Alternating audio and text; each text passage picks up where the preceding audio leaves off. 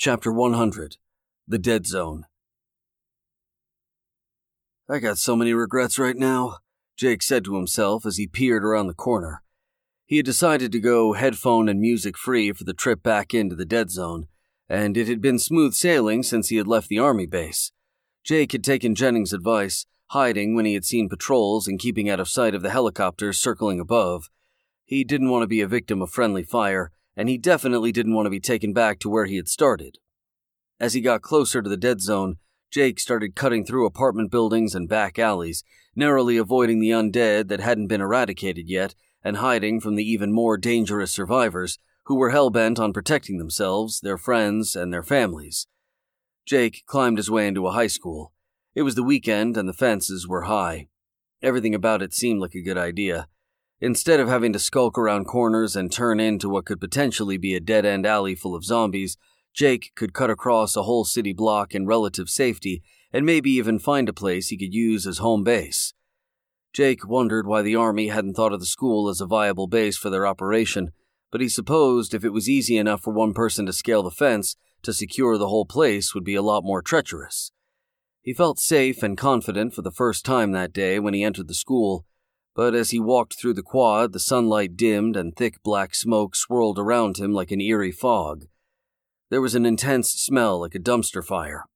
It was almost toxic, and Jake had to lift his shirt up above his nose. His body odor was like sweet roses in comparison. The fangs were long and sharp.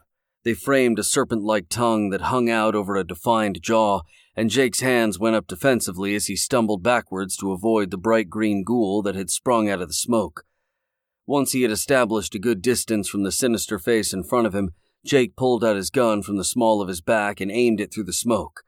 The ghoul was straight from a fucking B-grade horror movie and stared back at him with its mouth wide open, trying to suck him in like the hose from a vacuum cleaner. The smoke cleared a little as he waved his hand that held the gun, and the ghoul's disembodied head became clear. It dripped blood from where its neck used to be, and as Jake inched forward, he leaned in to see a meaty fist holding it aloft by its greasy hair. "What the fuck is this shit?" Jake said, waving more smoke away. A giant fucking man with a Neanderthal-shaped head that flashed a lovable grin materialized in front of him. He wore a Trojan or Spartan or whatever the fuck helmet that had a mohawk protruding from the top of it. "Huh," Jake said as he cocked his head to the side. He stood proud, his loincloth barely covering his manhood, while his bowling ball-sized bicep strained to hold the ghoul's head in all its violence and glory. Jake read the words "Go Warriors" that hung above him. They looked like they popped out of the wall in 3D, and he shook his head and released a mouthful of air. Jake had almost unloaded his gun into a wall that was covered in a mural designed to inspire team spirit. "Fucking Spielberg," Jake said as he rubbed his head with the gun. "I need to get off the coke." Coke didn't make you hallucinate. Jake knew that, but he was definitely looking for something to blame in that moment. He watched a lot of movies and had seen enough horror films to know how this usually ended. Some idiot would think he was about to die, and then a sudden reprieve would lull him into a false sense of security, then bang! The actual threat would strike, causing the death of the C-grade movie star. Being in no mood to go out like a sucker, especially after all the near misses he had somehow ducked throughout his life, be it criminal or sexually transmitted, he quickly turned and pointed his gun in various directions into the smoke.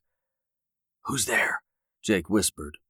He didn't know why he spoke out to the void, but he was glad that no one answered the question.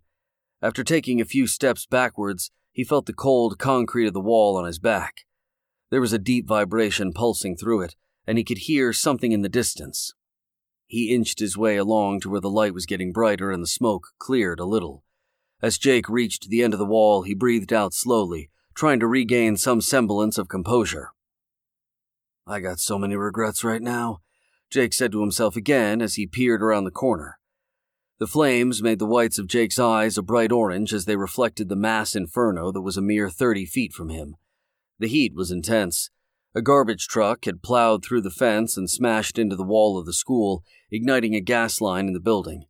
It was like a giant Roman candle made out of a jet turbine. The massive blowtorch shot straight out of the wall and into the back of the garbage truck, creating a dense, acrid smoke that smelled as bad as imaginable. The sound, the heat, and the movement attracted them. A legion of zombies were lining up to receive their blessings from the flamethrower, their withered heads melting within feet of the flame as their bodies piled on the ground before it.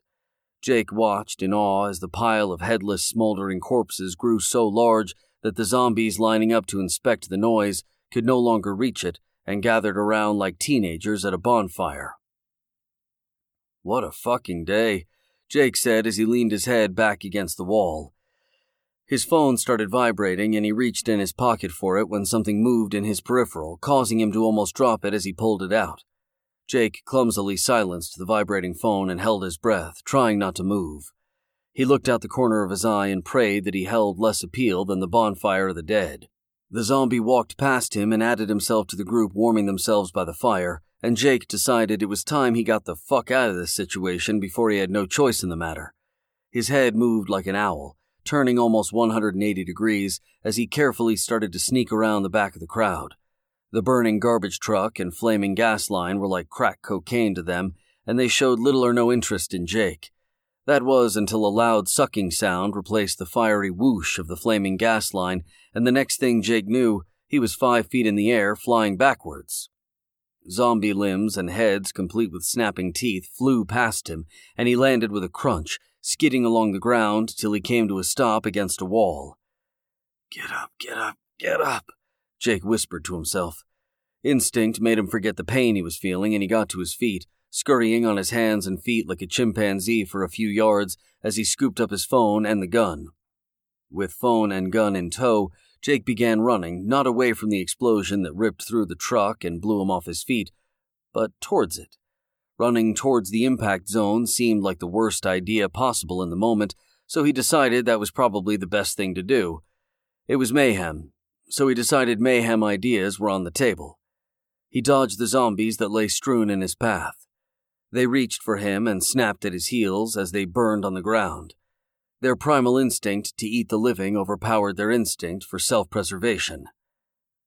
At Killing Jake. If I ever get the fuck out of here, I'm moving to Montana.